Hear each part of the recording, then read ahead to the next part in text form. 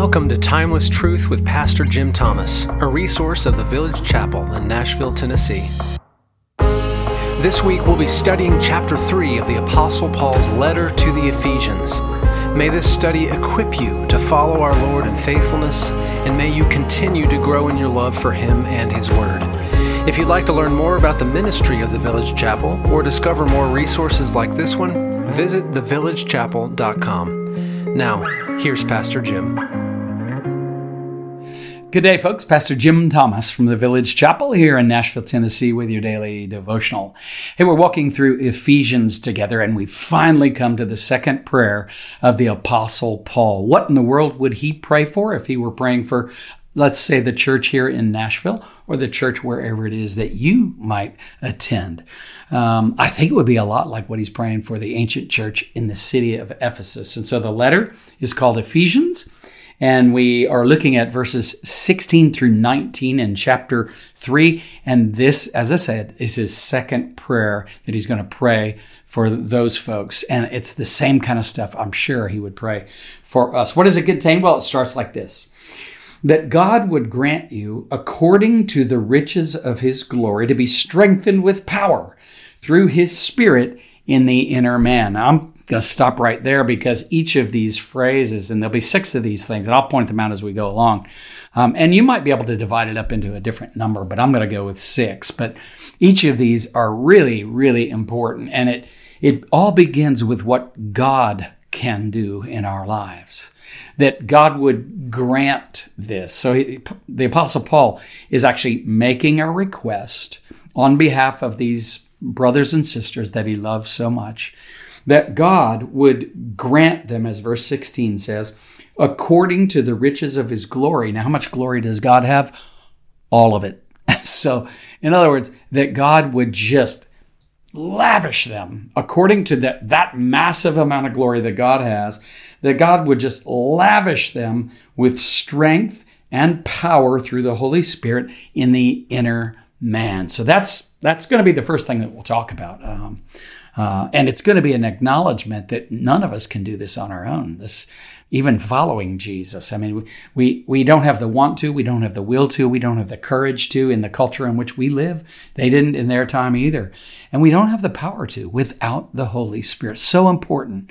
This is, by the way, a very Trinitarian prayer.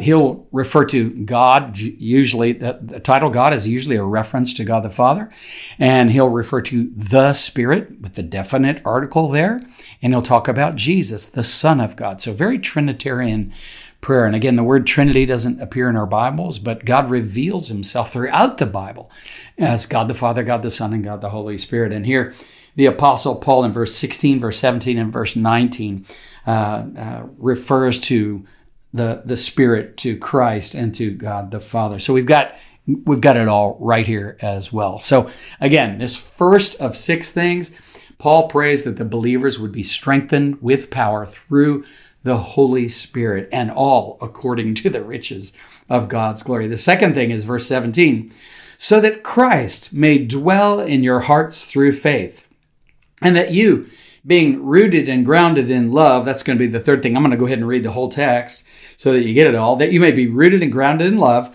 and that you may be able to comprehend with all the saints what is the breadth and the length and the height and the depth, and to know the love of Christ, which surpasses knowledge, that you may be filled up to all the fullness of God.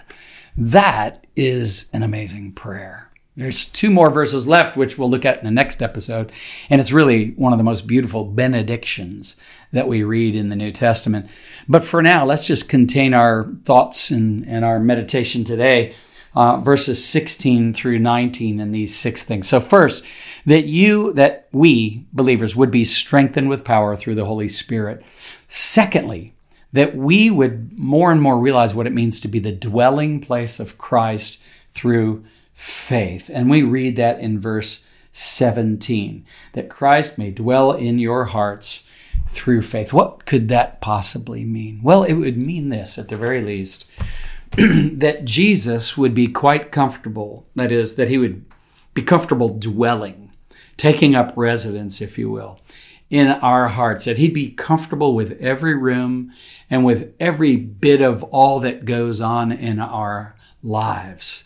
In other words, that all of our priorities, all of our affections, all of that would be so aligned with his that Christ would be right at home with us. The Apostle Paul prays that for them, and I pray that for myself, and I pray that for you as well. Why? Because that's our highest good. That Jesus and that the life of Jesus would take up residence in our lives and in our hearts, that we would live in union with Christ. See, our lives really are designed to be all for his glory and to live in relationship with God. And one of the things that so many people lack in this world, when their deepest longings start to surface and start to become apparent to them, and they have just this chronic, ongoing dissatisfaction and this kind of deep-seated longing that's never satisfied, is because they were actually created to be in relationship with their Creator and designed to be in relationship with the designer of their lives, the God who made us. We're longing for him. And the gospel is all about restoring that relationship with our Creator. And in such a deep and a beautiful way that we begin to call him not just God, but Father, Almighty God and Father. And Jesus, our older brother, the one who's come to reconcile us to God. So we would, the Apostle Paul would say that one of the best things that could happen to us is that we would be strengthened by the Holy Spirit, and that we would become more and more and more the dwelling place of Christ. Now, we're the body of Christ. That is as well individual members of it. And collectively, we make up the body of Christ. And there's lots of ways throughout the New Testament that the metaphors of our union with Christ are put on display for us so that we'll get it. We've got lots of different angles from which to look at it. But just the beauty and the wonder of being united with the object of our faith, that's mind-blowing and eye-popping to me when I look at that, when I look at those words and try to take that all in. Thirdly, wants us to be rooted and grounded in love. And that's right there as well in verse 17, which says, so that Christ may dwell in your hearts through faith, and that you, being rooted and grounded in love. So this is no cut flower faith where it's kind of a snip, stick it in a little jar of water, and in about 2 or 3 days it wilts and it's gone. No, he wants us to be rooted and grounded in this love that's from God toward us. And I really believe that's a reference to the love of God for us. And I wonder, do you really know that God loves you? I mean, you might have heard that for a long time, but do we really know what it means that the Almighty God of the universe has actually set his love on us? And I know some of us probably demur in some way or shy away from God because we're afraid that he might not love us if he knew us fully. And the Bible, I just got great news for you. This will set you free. The Bible tells us he already knows you fully and he already loves you completely. That's amazing. We often will think of God based on what we experience with other people. And sometimes the more other people get to know us, the more they're quick to reject us or make fun of us. And so we once again find ourselves afraid to be known. And yet here's the Bible telling us that God already knows us completely and loves us completely. Isn't that? It's just a great freedom to start to realize that. Rooted and grounded in the love of God. How can I become more that way? I can get into the Word and read passages like this one. I can marinate in the gospel of grace, reminding myself over and over again all the time that it isn't about my performance. It's not about some merit that I have earned, some claim that I have on God. That's not about me being a good little religious boy or you being a good little religious boy or girl or man or woman. Not about any of that. We can't earn God's love. He already loves us. And by the way, if you can't earn it, you can't lose it. It's all about his heart. It's not about our performance. We can be rooted and grounded in that. And now, again, like I say, our faith is not like a cut flower that wilts and folds away. The more we remind ourselves over and over and over again of the great love of God for us, the more we will become rooted and grounded in the love of God. There's nothing, Paul would write in Romans 8, there's nothing that can separate you from the love of God, which is in Christ Jesus. So remind yourself of that each and every day. And as Paul prayed for the believers there, I pray that for you, and I pray that for myself as well, that we be strengthened with power by the Holy Spirit, that we would become more and more the dwelling place of Jesus, and that we be rooted and grounded in his great love for us. Fourthly, and we find this right here in verse 18, that you may be able to comprehend with all the saints what is the breadth and length and height and depth of this love of Christ. And now I'm into verse 19 already, but I want to focus on verse 18 first. Charles Spurgeon called this verse a bit of heavenly geometry, because Paul sort of, as he talks, it's almost like a designer or an architect, if you will. He's talking about that you would know the breadth, the length, the height, and the depth. And he's really going in every direction. It'd be, if I were to say north and south and east and west, whichever one, I can't remember which is which, but yeah, you know what I'm talking about, right? That this great love of God is so beyond comprehension that it goes in every direction, in every category of life. And that can have such a transforming impact on us when we start to realize again how great his love is. My love for others is fickle. My love even for myself is fickle. My love for God is fickle and frail. But God's love for me, God's love for you, it goes way past anything I can conceive of as north, south, east, or west. Its breadth, its height, its depth, its length is beyond our ability to measure. That's transforming. Think of this. The love of God reaches into every category and every direction of your life. Whether you're talking about your spiritual life, your physical life, your mental life, your emotional life, your vocational life, your financial life, your philosophical life, your psychological life, your recreational life, and yes, even your relational life. The love of God reaches into all of that. We're never alone. Once we belong to Jesus, we belong to him forever, and we belong to everybody else who belongs to Jesus. We're never alone. That's why it's so wonderful and beautiful to know him this way. Not just because I've been convinced up in my head, but because I experience his love. The more I read the scriptures, the more I'm on my knees in prayer, in communion with him, the more the Holy Spirit is reminding me over and over again of the great love of God. And we become able to comprehend that, as verse 18 says. The fifth thing, and there are 6, remember, so I'll recount them. Strengthened with the power of the Holy Spirit, dwelling place of Christ, rooted and grounded in love, able to begin to comprehend how great God's love is for us. And number 5 is really, one more time, it sounds like I'm saying the same thing over and over again, but when you start to see how huge and how large it is, what he says in verse 19 is, you begin to know it, to know experientially, to know the love of Christ, which surpasses knowledge. Okay, that's right there. To know something that surpasses knowing. That's the paradox, part of the paradox, that one of the many paradoxes of the Christian faith is that you begin to know something that is beyond knowing. It's beyond human knowledge. Wow. Again, heart-thumping, eye-popping, mind-blowing.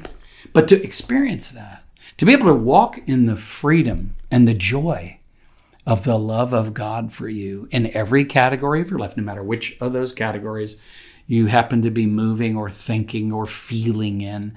Remind yourself over and over again that it's Christ who has first loved you. We love him, but it's because he first loved us. He took that divine initiative. And the last thing I want to say, not only are we wanting to be as we pray, strengthened by the power of the Holy Spirit, become more and more the dwelling place of Christ, more and more rooted and grounded in his love, beginning to comprehend it with the rest of the saints in community, and to really know it experientially ourselves. But sixthly, he says at the very end of verse 19, that you may be filled up to all the fullness of God. All right. Now, I've said this so many times before at our church, but the finite cannot fully comprehend the infinite. And what Paul, I think, is praying here is that our finite selves would be so filled up with this knowledge of the love of God, with this sense of community belonging to the people of God, and not only knowing the love of God, but experiencing, being rooted in ground, all of that happening in our lives to such a degree that our lives literally overflow with the presence, with the power, with the peace of God. I love the way Martin Lloyd-Jones, in his commentary on the Sermon on the Mount, said this: I must get rid of this thought that God is standing between me and my desires and that which is best for me. I must see God as my Father who has purchased my ultimate good in Christ and is waiting to bless me with his own fullness in Christ Jesus. And that's where I think that's echoing that same idea, that we would be filled up to all the fullness of God, to all that God has for you, that all that God has for me, that the life of Christ would overflow our lives, that we would become a witness for Jesus. As people look at us, they would see Jesus. They would recognize us as having been with Jesus. Kevin DeYoung, and this, I'll close with this little simple statement that he makes. He's got a book called Just Do Something. And I don't know about you, but I love those kind of practical type books like that. And Just Do Something, he says, is the title of his book.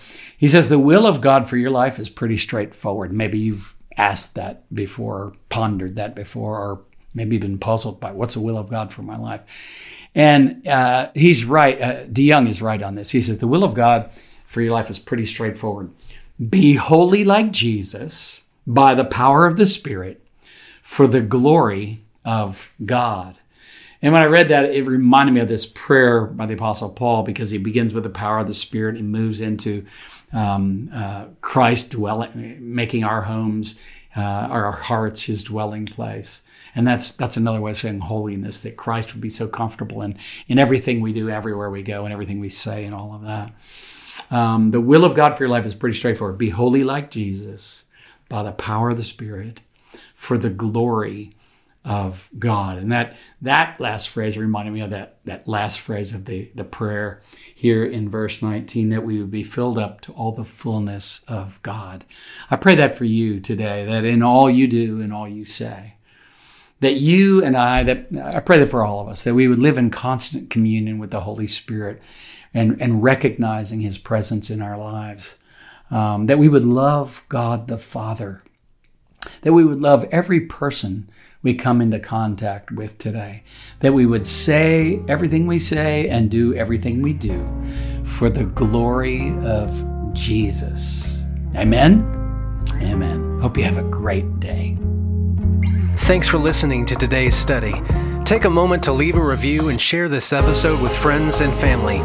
You can stay connected by signing up for our newsletter or following us on social media. At the Village Chapel, we believe God's Word is unique in its source, timeless in its truth, broad in its reach, and transforming in its power. For more resources or to support our ministry, visit our website, thevillagechapel.com.